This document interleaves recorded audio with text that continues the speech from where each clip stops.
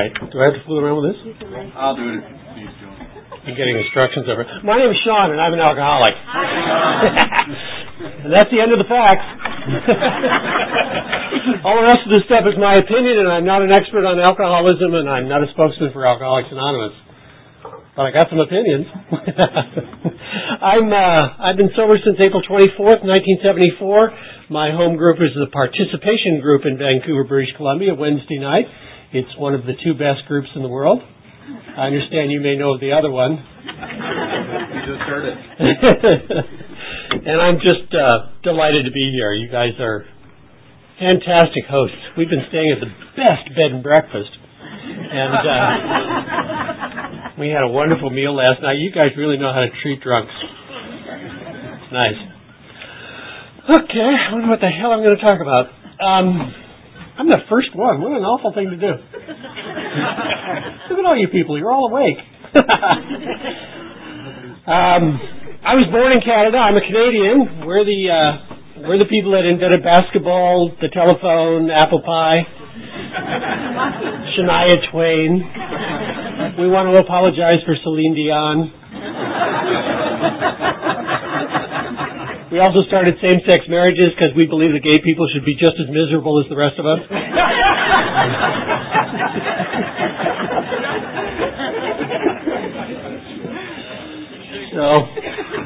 And we drink. Oh boy, do we drink. We have long winters. And I was born in Victoria, British Columbia, which is right on the west coast, and all I wanted out of that town was out. And I got out as fast as I could. We moved to California, and I started getting drunk at 14.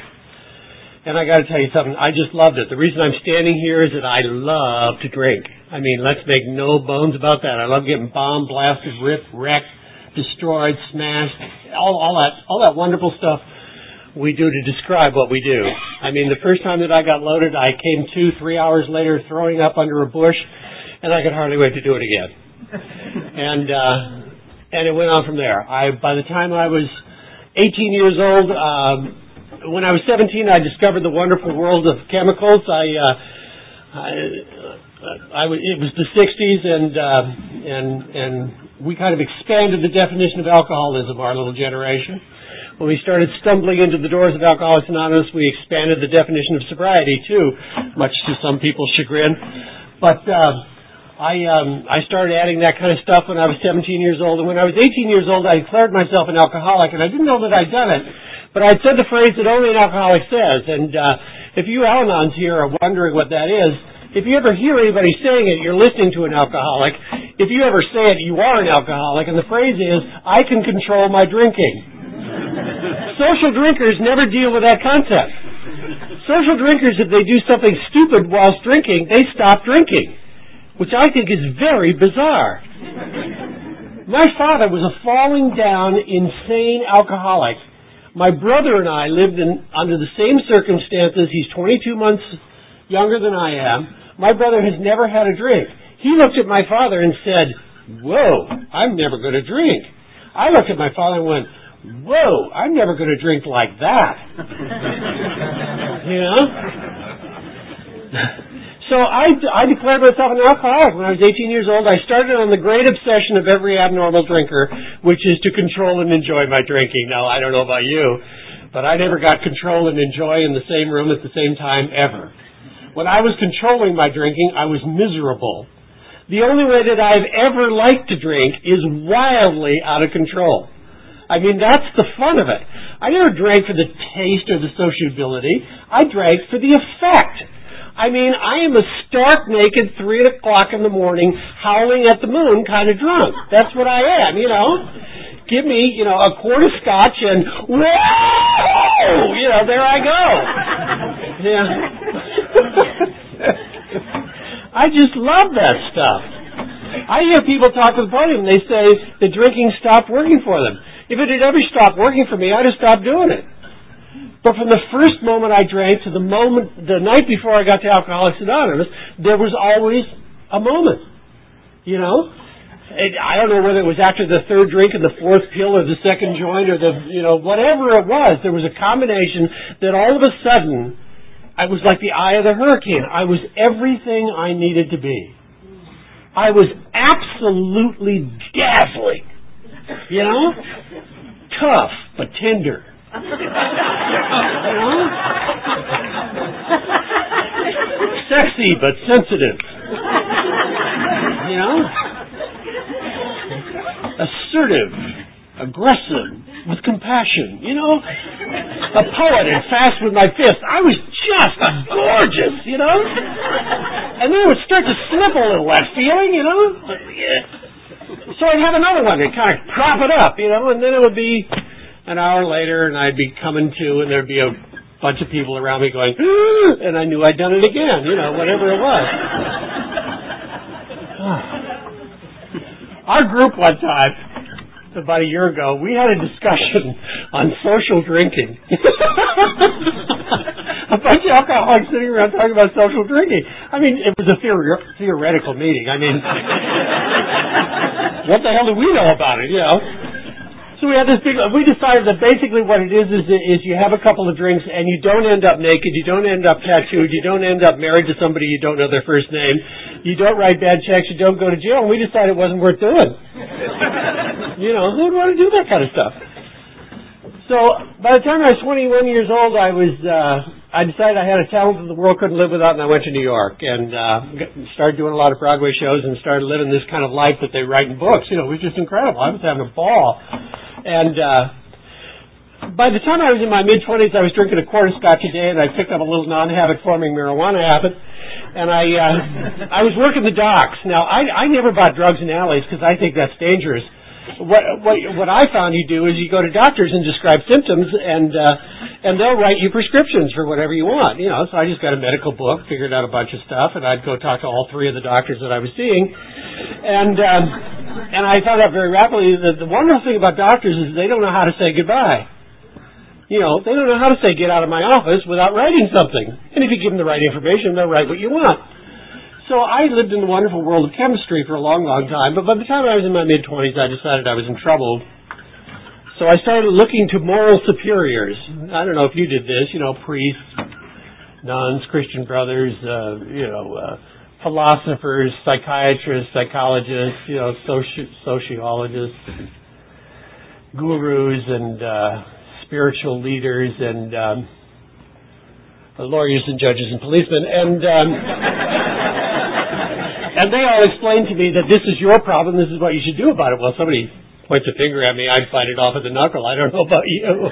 I have a learning disability. You know, don't tell me what to do.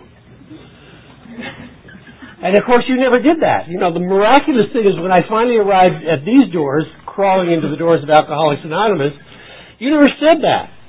You said a phrase that absolutely saved my life. And I hope you're still saying this to the guys that are stumbling in the doors, is you said, I know how you feel. And none of those people had ever said that. None of those doctors, none of those learned people had ever said that. But you said, I know how you feel. And as soon as you said that, it dampened down the anxiety just enough for me to start learning something. And you never said, this is what you should do about your life. You said, this is what I've done. And so I grabbed onto this thing like I was drowning, which I was.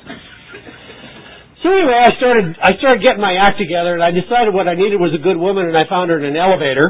And we were both going to do a show together. You know, God's really funny. God is just too cool, I got to tell you. I had been slated. I was doing a very big Broadway show in New York at the time, and they were slating me for a co-starring part in London. Because I was a Canadian citizen, I could work in London. And it came within a week of going to London. And if I'd have gotten to London, I'd have been a star, man. I mean, they'd have realized what a potential I had, you know.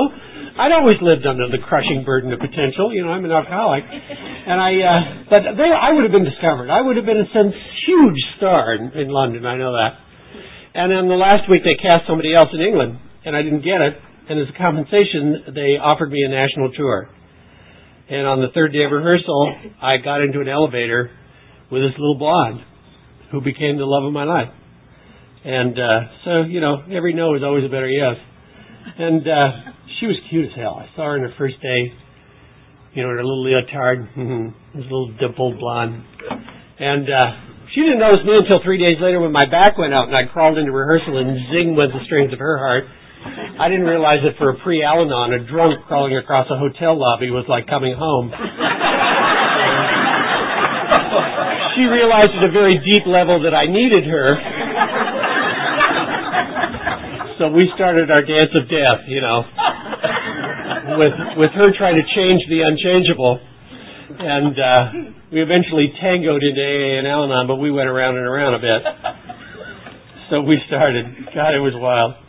And we lived in the theater, we were in the theater. And our friends called us the Campbell Soup Kids. They said we were the cutest couple on the block. And we went to parties, and she drank. She drank. She was a party-hardy girl, 10 martini, what the hell girl. I thought it was heaven, cute blonde who drank like I did. Just great.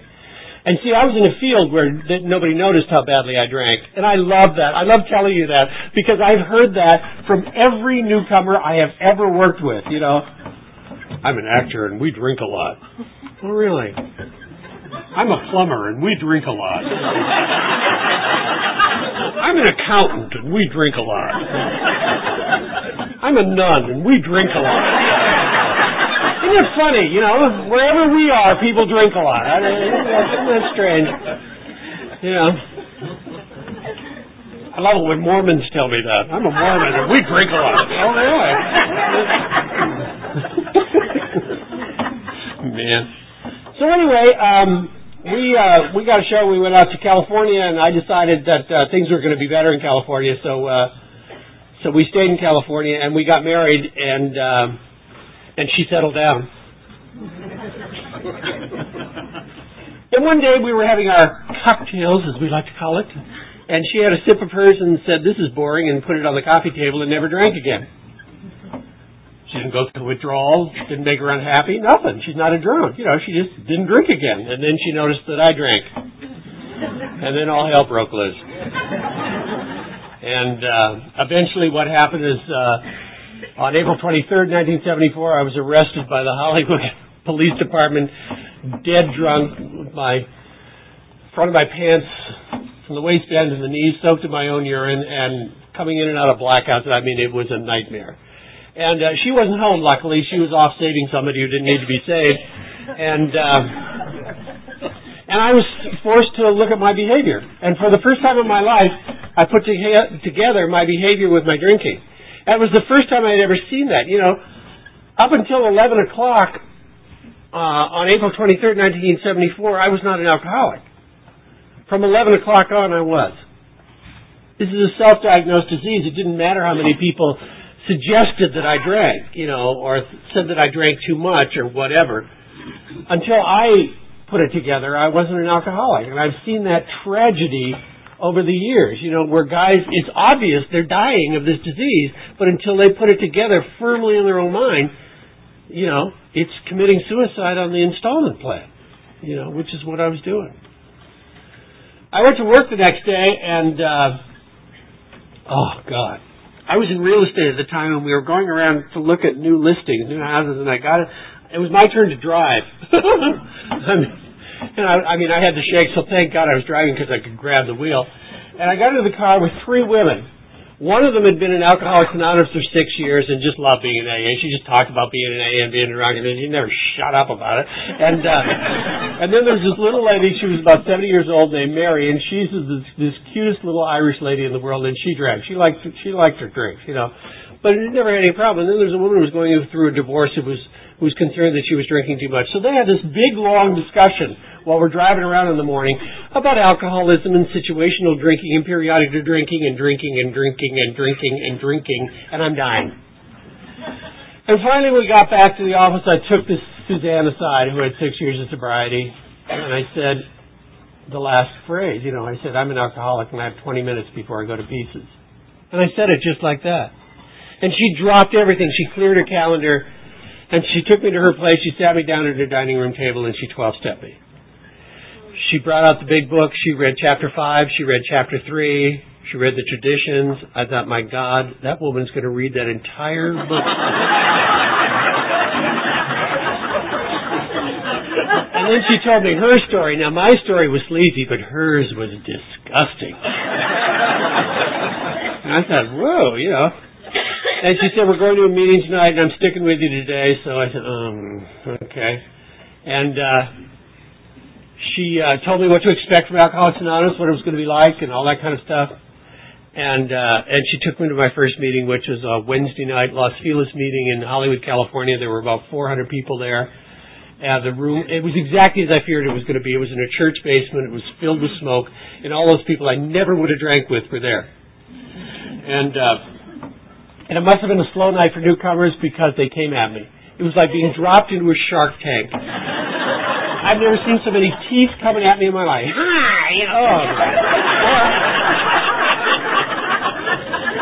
And then they started saying all this weird stuff to me. It was like being stoned to death with fridge magnets.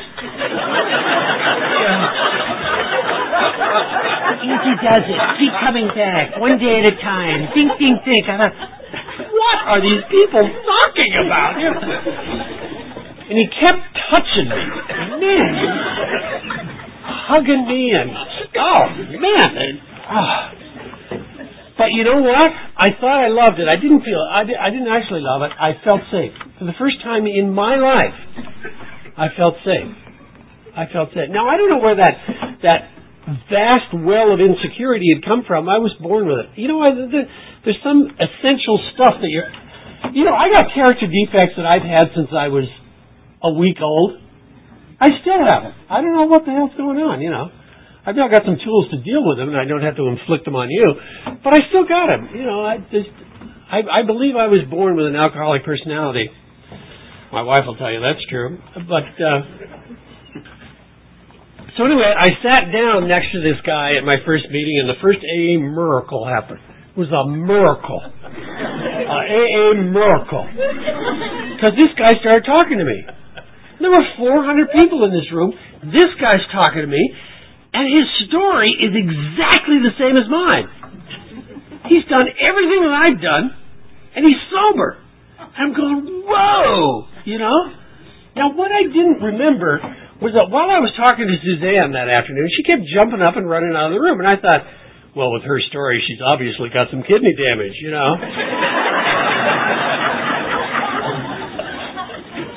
What I didn't know is the reason this guy's story was exactly the same as mine is he knew my story. She was jumping up and going into the bedroom and calling this guy. She was pumping him the information as I was telling it to her.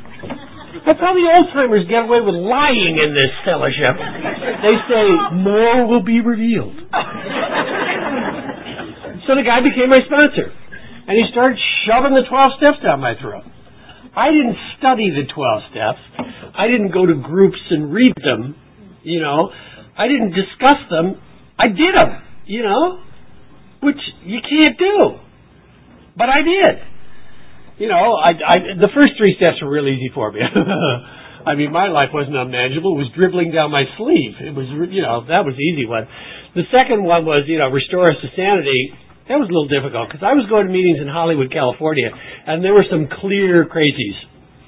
I mean, I was a lightweight as far as crazies at some of those meetings. I mean, holy cow. But they had assigned me a new best friend. They do that in AA. My new best friend was Rich, and Rich had 6 months of sobriety, and he couldn't talk and he couldn't drive. And I had a car and couldn't shut up. So we would drive to meetings, and I go, and Rich would sit. The only thing Rich ever said was I would say something and he would say, don't take my inventory. So we were going to this really spiffy meeting that meets on Friday nights in Beverly Hills called the Rodeo Drive meeting. The Rodeo meeting has got about 500 people, and every Beverly Hills caterer who gets sober gets to do the refreshments, So I remember going to that meeting when there was an ice sculpture on the, with the sandwiches. That's the kind of meeting it was. So it was kind of spiffy, and Rich had real thin hair, and it was the 70s. We had big hair in the 70s, and Rich didn't have a lot of it. But what he did with it was miraculous. And so I was picking him up for this meeting, and he had to torture his hair forward and spray it, and then bend it over and push it back and spread it. So we all look like Peter Lawford, And So while he was doing that, he had a big old medical dictionary, and I opened it up and I looked up the word insanity. People kept saying it in meetings, and so I thought, well, I better find out what it was. And it had this great big long definition, but out of it popped a phrase, and this is a part of the definition of insanity. Quote, a seeming inability to learn from one's mistakes. Let me run that by you one more time. A seeming inability to learn from one's mistakes. Well, I took the second step right there, right there. Boom, bam. I mean, that was me. I lived a completely unexamined life. I mean, I kept waking up with who knows what, after doing God knows what, where, I don't know. And instead of trying to figure out how I got there, my main objective was to get the hell out of there. You know, a moving target is harder to hit was my philosophy of life. So I was constantly getting myself into the same situation over and over and over again without ever trying to figure out how I got there. And so the inability to learn from one's mistakes was clearly me. So I took the second step right there. And then came the third step, which is I made a decision to turn my will and my life over to God as I understand. Now I was raised an Irish Catholic as opposed to a Roman Catholic, and it's different. We take the sacramental wine thing a little further than you guys do, and we make it a lifestyle, us Irish Catholics. And I mean, I lived in alcoholism my entire life. I mean, I come from this huge. Well, one of the terrible secrets of my family is that we're not actually Irish or Scottish, and which are worse drunks than the Irish. And so we lived in alcoholism. Everybody was falling. Everybody had the Phelan. Oh, God love him. He has the Phelan. And I mean, it was so. I mean, it was kind of like asking a fish to describe water. It was just simply the element they live in. You know, and so everybody drank. So it was hard to notice alcoholism in my family. Unless you did something awful like burn down the house or shoot a close relative. That got people's attention. So anyway, I had a little trouble with God. By the time I arrived in Alcoholics Anonymous, my spiritual life consisted of 2 alcoholic prayers. The first one is, Dear God, get me out of this and I'll never do it again. And the second alcoholic prayer is, whew. And, you know, that was the extent of my spiritual life. But luckily I thought to take the third step you gotta come up with the vestments and the incense and the whole number. You know, you had to have it all in place, but it's not that. I made a decision to turn my will and my life over to God as I understand God. I had no understanding of God. I still have no understanding of God. If I understood God, we'd be in big trouble. So what the decision is like, it's like this. That third step is like if I decide to buy a house. If I decide to buy a house, I don't walk into a house. What I do is I buy a newspaper. And I look through the want ads, and I look at houses, and then I find a real estate agent. The real estate agent takes me around, and we go look at houses, and then we find a house that we like, and we make an offer, and there's a counter offer, and an offer, and a counter offer, and an offer. And we buy the house, that's approved, and then we go to the bank, and then we do the title search, and there's the escrow and everything else. So from the time I make the decision to the time I get the keys to the house, there's a whole lot of steps. And that's what the third step is that I made a decision to start living a life that was based on spiritual principles. Something that terrified me and something that was really awful, because I really thought if I got really, really spiritual in Alcoholics Anonymous, I'd end up running a 12-step house in a bad neighborhood. And I didn't really want to do that. But you know what? I was so desperate that I was willing to, that if that's what the deal was, okay. You know, the abuse of alcohol had made me sweetly reasonable by the time I arrived at Alcoholics. You know, just beat up, just beat to death. So I made the decision and we started on the journey.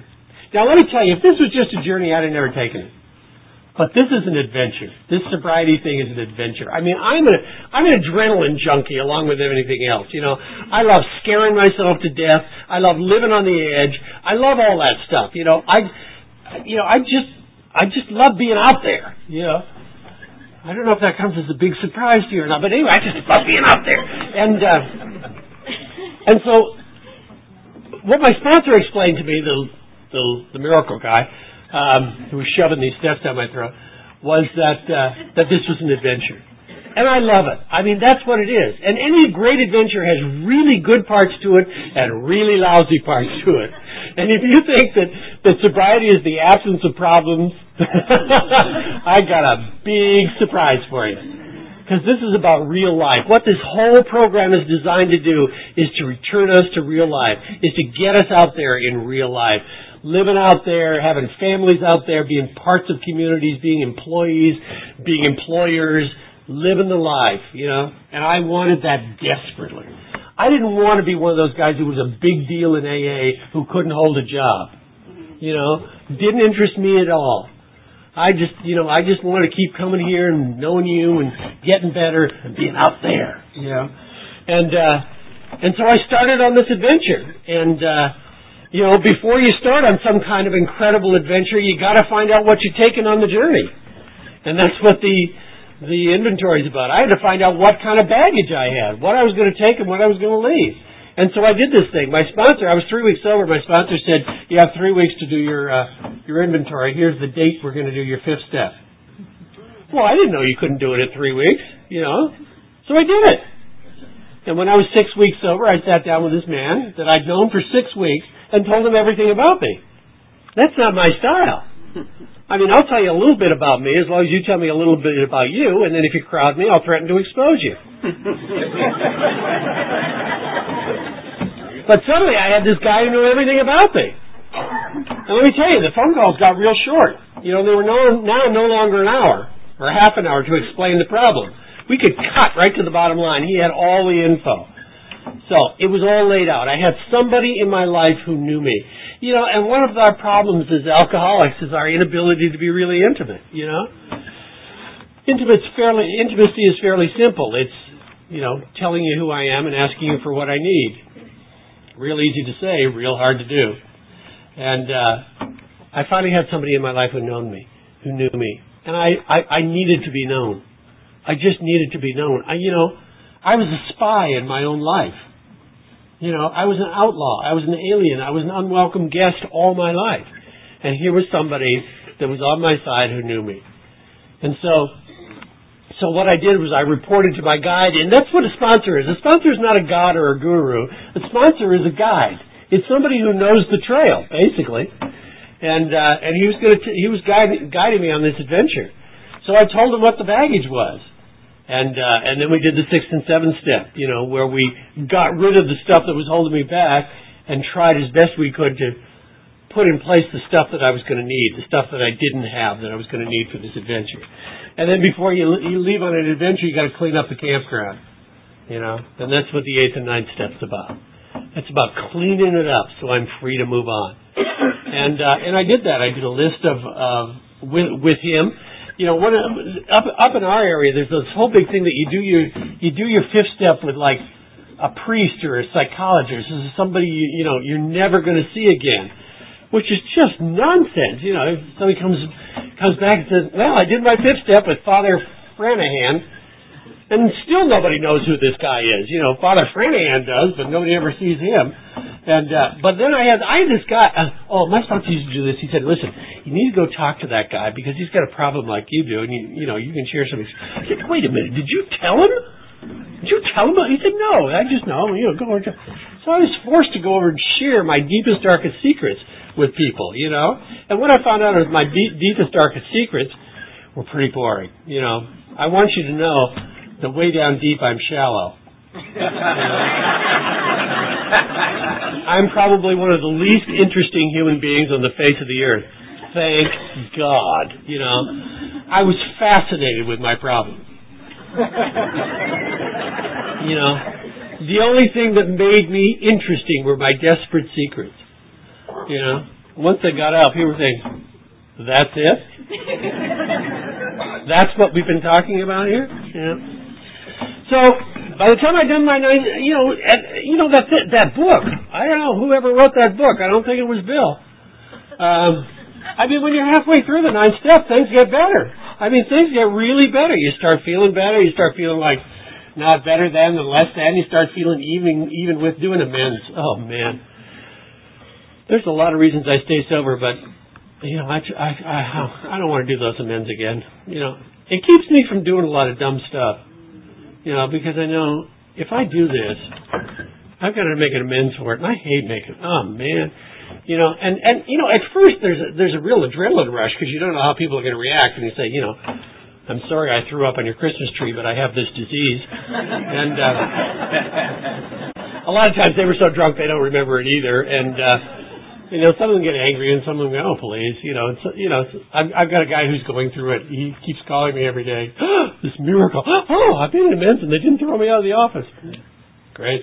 And anyway, I did all that kind of stuff, and then comes the 10th step, and the 10th step is about keeping my side of the street clean, and that's on a daily basis. Now, see, I told you I was raised an Irish Catholic, so I had a lot of trouble with the 10th step at first because I come from a religion that if you thought about it, you've done it, and I'm a thinker, and so I carried around a lot of stuff, and so I started doing the 10th step. What did I do right today? What did I do wrong today? Well, I couldn't remember anything right I'd done. All I could remember was what I did wrong, and so I talked to my sponsor about it. So I decided to do, what did I do today that I approve of, and what did I do today that I don't approve of? And the stuff I approve of, I said, okay, thanks God for giving me the insight to do that right. And the stuff I don't approve of, I set out to change, and that's made it easier for me to kind of get through that. And then the 11th step comes up, and that's prayer and meditation. Now, I'm a child of the 60s. I know about meditation. I mean, you light up a big bong, and you listen to sitar music, and you meditate. And I thought meditation was you get quiet enough so that God will let you know what's coming up. I was using meditation for fortune telling was what I was doing. Instead, meditating long enough to just be still with who I am right now at this moment so I can react to my life as I'm living my life instead of projecting my life like I should live it somewhere out there. And I've fiddled around with it. I mean, I've gotten highly spiritual in this program at times. I mean, so spiritual I was no earthly good. That spiritual? I've been there, At one point in my life I was probably in danger of being crushed to death by a falling bookshelf of spiritual literature. But I've gotten it down kind of simple now. What I basically do as far as my meditation is I try to get quiet a couple of times a day at the beginning of the day, at the end, and I concentrate on the phrase, be still and know that I am God. And I break that phrase down word by word. Be. Just sit. Just be. Just be. Listen to my breathing, hear the gurgling in my stomach, the radio in the next place, the traffic going by. Just be. Just be. Be still. Just stop moving. Just breathe in, breathe out, just stop. Be still. Be still and know. And what that is about is just opening up my head. Be still and know. And be still and know that I'm now completely open, and then be still and know that I am. And what that is that little voice that's in the center of my life, what we call intuition, what the nuns call the soul, whatever it is that connects me to you and ultimately to a power greater than me. Be still and know that I am. And then it identifies itself. Be still and know that I am God. Because I really believe that I carry around a little microchip of God within us. I believe that we all do. I believe that we're all created in the image and likeness of God. I don't think it's the way we look. I think it's the way we act. When somebody gets to the meeting at 6 o'clock and puts on the coffee for the group, I can see the family resemblance. When somebody gets on the bus and goes to central office and gets literature and brings a big box back on the bus, I can see the family resemblance. When some little old lady says to some little 15-year-old chick who's tattooed from head to toe, come sit next to me, dear, I can see the family resemblance. I can see it when some guy holds another guy as the guy breaks down in tears and cries for the first time in his adult life. I can see the family resemblance. I can see the way we look like each other when we're being loving. And I see it all the time in these rooms. It's one of the reasons I keep coming back. And that's why I love this fellowship. And so I believe that's how I've come to live with the idea of spiritual principles and the idea of something far greater than me, is that I believe we connect to each other through that that voice that we've ignored for so many years, for so long while we were practicing our disease, and that this fellowship enables us to listen to finally for the first time, and that connects to the voice in you. That's how I can look at you and say, I know how you feel, and this is what I've done with my life. And that's the 11th step for me, and then comes the 12th step. And the 12th step is in 3 parts. Having had a spiritual awakening as a result of these steps, that's the promise in the 2nd step. The promise in the 2nd step is that I'll be restored to sanity, and I believe that the way that I'm restored to sanity, the alcoholic of my type, is that I have some kind of spiritual awakening. Now, I was waiting for a spiritual event. I was waiting for a burning bush or the wind to blow up my butt like Bill Wilson. I was waiting for some big deal, And so far that has not happened. What has happened to me is the evolutionary variety. They talk about in the spiritual experience, the appendix. It's been an evolving thing, an evolving sense of peace, an evolving sense of being connected, an evolving sense of being a worthwhile human being. And also what happens to us is we get a sense of wonder restored to us. By the time I arrived in Alcoholics Anonymous, I was terrified and cynical at the same time. It's not a great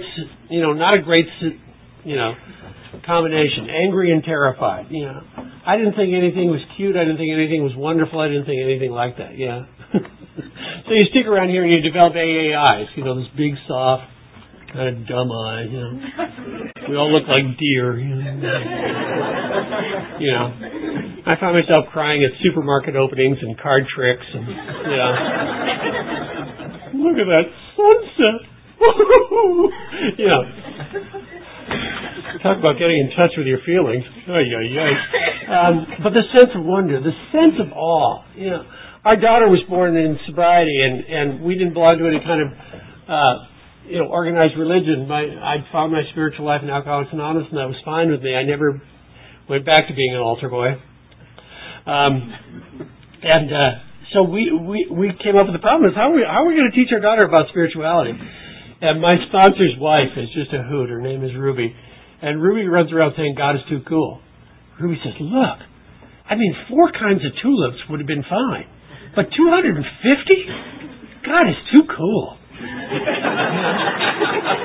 We've been fine with a dozen butterflies, but there's about 375 different kinds of butterflies. God is... So that's what we taught Kate. So Kate runs around and goes, God is too cool. It's just great. And then we carry the message to alcoholics who still suffer. And the obvious alcoholics who still suffer are the ones that are moving, coming into the rooms. Those are the really obvious ones, the brand new ones. But alcoholics suffer in sobriety too. Let me tell you, this adventure thing, a great adventure has really great parts and really lousy parts. And I'll be 30 years sober in April, which is just unbelievable. But I've been rich and I've been poor at Alcoholics Anonymous. I prefer the problems of being rich to the problems of being poor, but they all got problems. I found out that stuff doesn't fix you or protect you. I found out that it's an inside job. It has to do with my relationship with my higher power. That's the most thing. We've gone broke. I've gotten cancer. I've got a heart thing that's going on. We've done it all. We've been to the most incredible places in the world because of Alcoholics Anonymous. I've had great jobs. I've lost great jobs. I've had other jobs that weren't great. The whole thing. This is not about protecting us from life here. It's about us embracing life on life's terms. And sometimes life's terms are lousy. We lose people out of our lives. I know more dead people than anybody I know. People before the program, people who come to the program. My best friend Rich was one of the first people to die of AIDS. When they still called it gay cancer. And I would go visit him in the hospital, and they had him in this isolation pod, and nobody was supposed to go near him without gloves and masks and everything else. And I used to go in and push him over to the side of his bed and sit on his bed and read a book. He was so desperately lonely that it was just having somebody there. And he would curl over, put his arms around me, and go to sleep. And the nurses would come in and freak, And I kept saying, relax, kid, I'm not going to get it from spit or anything else, And nobody knew. But I was there for when he when he died. That kind of stuff happens at Alcoholics Anonymous. It's just the way it goes. I've been fired. I've been on, I've been like the spiritual speaker at a great big huge conference and had to get back because I had to report to unemployment. You absolutely never know where the alcoholic who is still suffering is. He may have 5 years, he may have 10 years, he may have 20 years. You never know. The idea is that we walk around these things doing the best we can, carrying the best message we can. And sometimes the best message that we're carrying is that we're okay, that we're sober, that we're getting through stuff. John and I were talking about the second surrender. Oh man, I hit it when I was 5.5 years sober. I mean, I literally destroyed my life and didn't drink, and then had to rebuild it. Had to go back and look at actually who I was at and rework the steps. I mean, we all hit that second one, which is, I think, harder than the first one. And it seems to happen to a lot of us between 5 and 6 years sober, and a lot of us commit suicide around that. We're not going to drink. I'll kill myself instead. Ooh, that's a good idea.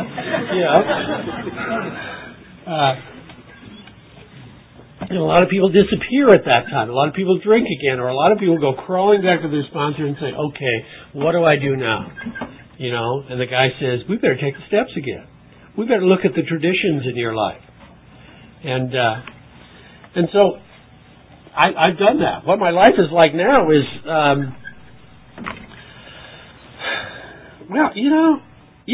I like my life to be all good or all bad. I hate this mixture stuff. I hate good stuff and bad. I just don't like that. I like it all one thing or the other. I can deal with famine, death, war, and pestilence. I can deal with that. I just can't deal with, skin cancer. That's what I got that. I'm one of those. I was a blonde, blue-eyed kid who fried myself every summer. So now I'm paying for it. It started about 20 years ago. They started taking little bits and pieces of me away. Now I go to the doctor, and anything that looks weird, they cut off or freeze off or burn off or something. Yeah, oh man, it's just lovely. I've had to give up my day job as stripogram, but.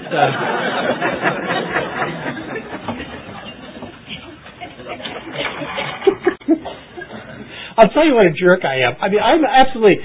one of the things that stuns me is my capacity to be an idiot. It's just... after all this sobriety, I'm just... in an instant I can turn into an asshole. I can't believe it. I just can't believe it. A couple of things. Where we live in a really nice area of Vancouver, and you have to go over this bridge. And what happens is 4 lanes of traffic go into 2 lanes of traffic. And so everybody has to kind of... We line up great. Canadians are great at lining up. That's one of the things that we pride ourselves on. And so everybody merges, and you let the guy in front of you merge, and then you merge, and then the guy merges. It's lovely to watch. If you're from LA, you can't believe it, Anyway. So, one of my things in life, I'll tell you how spiritual I am. I have a real hard time with small blonde women in giant black SUVs. I don't know what it is. I just don't know what it is. They just piss me off. I don't know, I just don't know what it is. So I'm merging one day, and I was driving Bonnie's car. She's got this Honda that's about this high off the ground. There's this giant, and there's this, this blonde in a black SUV, her hair weighs more than she does, and she's got a cell phone and a cup of coffee. I don't know how the hell she's driving this thing, probably with her skinny little knees, and she ain't merging. It's my turn. She ain't merging. So we're coming down to it, side by side. I'm not giving up. And she's oblivious to it, So Mr. AA here rolls down my window and goes, ha! Up high. Up high so she'll see it. And she doesn't see it because she's So finally she sees it and goes, I thought, thank God I took the Easy Does It sticker off the back of the car.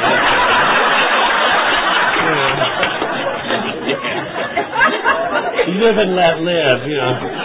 Or the let go and let God one. They got taking that one off.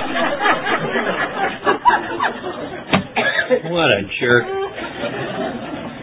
So anyway,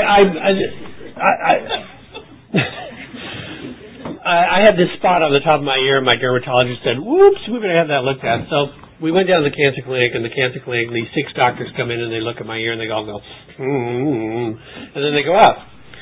And one guy comes in and says, "Okay, this is what we're going to do." And I said, "Wait a minute, there's 6 of you and 1 of me. How much does my vote count?" They got no sense of humor, you know. So he said, "This is what we're going to do. There's 2 alternatives. One of them is we can do radiation and 15 radiation treatments on this thing, or we can take the ear off and a lot of the flesh around it." But he said, "Don't worry, we can build a prosthetic ear that would connect to your skull with magnets."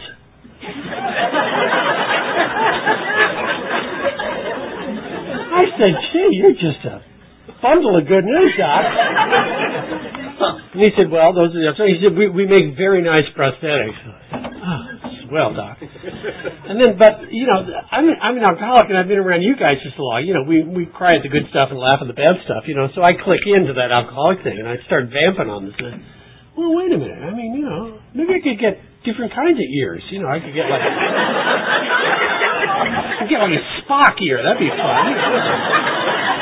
Or I could get one with jewelry. You know, I could get one with a diamond in it, so, you know, stick that on. Or, you know, kind of like a mood ear. You know, whatever I was into, you know. And I said, the other thing is I could, you know, at night I could take it off and just stick it on the refrigerator, you know. With a note that says, "Don't forget to pick up the eggs and the milk," you know. And the best thing is that, you know, when Bonnie's after me, I could just give it to her and say, "Here, talk into this, I'm going to take a nap." And this doctor is looking at me like they may have to call in the psychiatry people. You know? This one's breaking down in front of me. You know? Oh, man, yeah. So we did the radiation. So we irradiated my ear. Now, this is the denial part. You know, the denial part is I went in for radiation 15 times at 7:30 in the morning so that I could go to work. And about the 8th time, the nurse said, "Why do you come in first thing in the morning?" I said, "Well, to go to work." She said, "Most people go home." Oh, okay. I didn't know that. You know, my ears turning to jello, you know, it worked. You know, I'm covering it with earmuffs and stuff. But then I start, you know, then I get into, you know, this is how big a jerk I am. I start getting to, wow, you know, it started to hit me, you know, that this could actually happen. And then I start going the other way. Oh, you know, what they're going to do is they're going to take it off, and then they're going to realize that it's really spread, you know. And so probably what they're going to end up doing is probably taking a good deal of my face away, you know. And what I'll then have to do is I'll probably wear a mask like the Phantom of the Opera, you know. And then they're going to ask me to speak at AA conventions, you know, and I'll have this mask on, you know, and people will say, "God, he's so spiritual." I mean, man, you know, they took away half his face, and he flew across the country to carry the message. What a wonderful human being, you know. He slurps a little when he talks. Yeah, what a fabulous... What a dick I am. Man.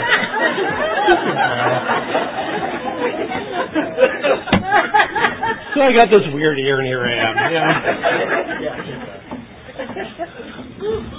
Bonnie and I, Bonnie's in Al-Anon. She went a week after I got sober. I got a week on her.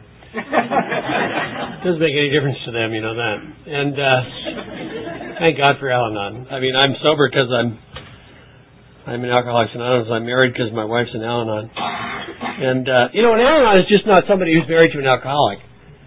You know, an Al-Anon is somebody who attends Al-Anon meetings, who works the steps and the traditions of Al-Anon, who sponsors other people in Al-Anon, and regularly attends meetings, involved in service. And my life has been graced by Al-Anon for almost 30 years. And they're funny, you know. The Al-Anons are funny. I love Al-Anon. I love Al-Anon. So occasionally Bonnie will have like an Al-Anon party. That's where everybody brings too much food, and 20 of them show up with enough food to feed an army, and then they split a bottle of wine. They're getting really crazy, And then they argue about who's going to take it home, what's left.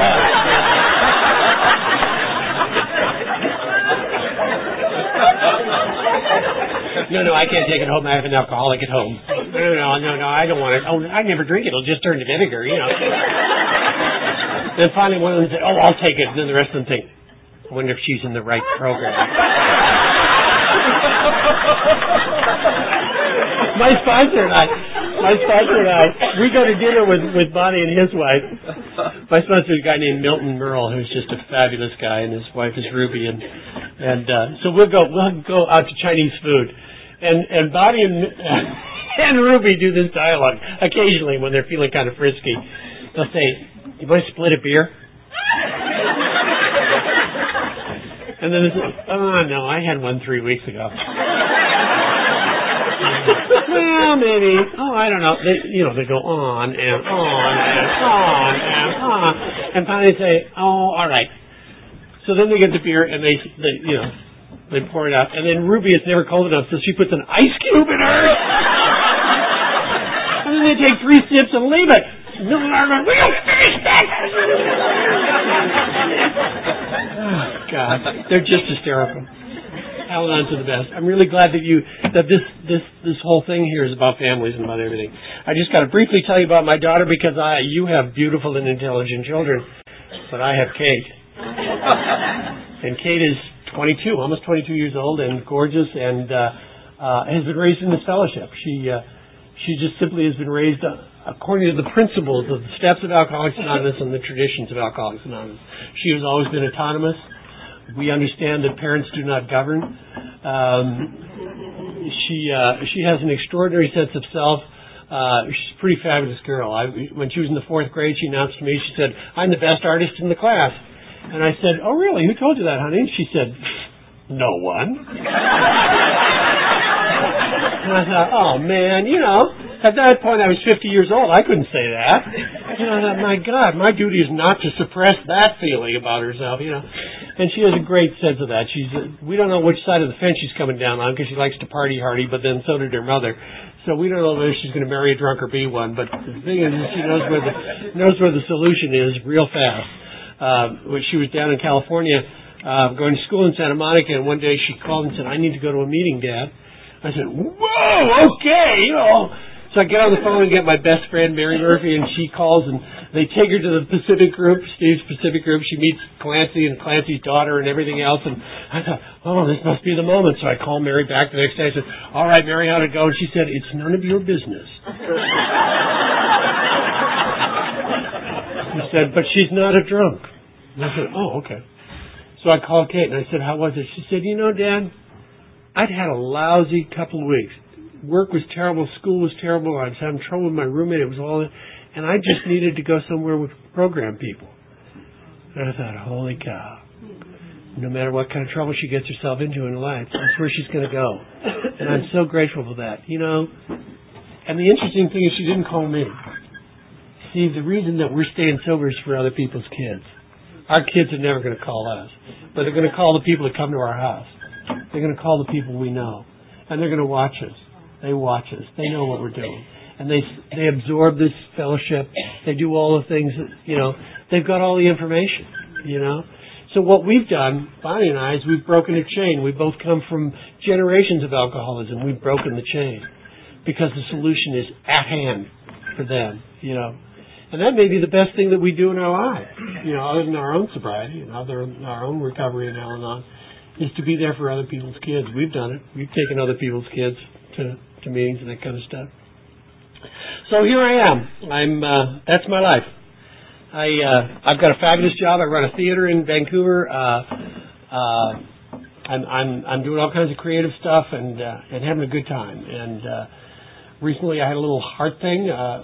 They now they found out parts of my heart don't work quite right, and they're medicating it and doing all that kind of stuff. And I'm going to be just fine, but I've got to lose weight, and I can't eat salt, so everything is like prison food now. And, and I got to exercise and lose a lot of weight and all that boring stuff, so that I can live to be 120 years old. With all my friends dead. It's just going to be really wonderful. So, that's what I'm doing. So, what I do is, the reason I come to these things when I'm asked, and I'm thrilled to be asked, is to report into you, because you have always remained, over the almost 30 years, my teachers, And so what I try to do is report to you how I'm doing, and allow you to look at my life, and you'll let me know how I'm doing, If you're going to judge me, be gentle. I know I've got a long way to go, but because of you, I've come a tremendous distance, and I'm deeply, deeply grateful to you. God bless you, and keep coming back.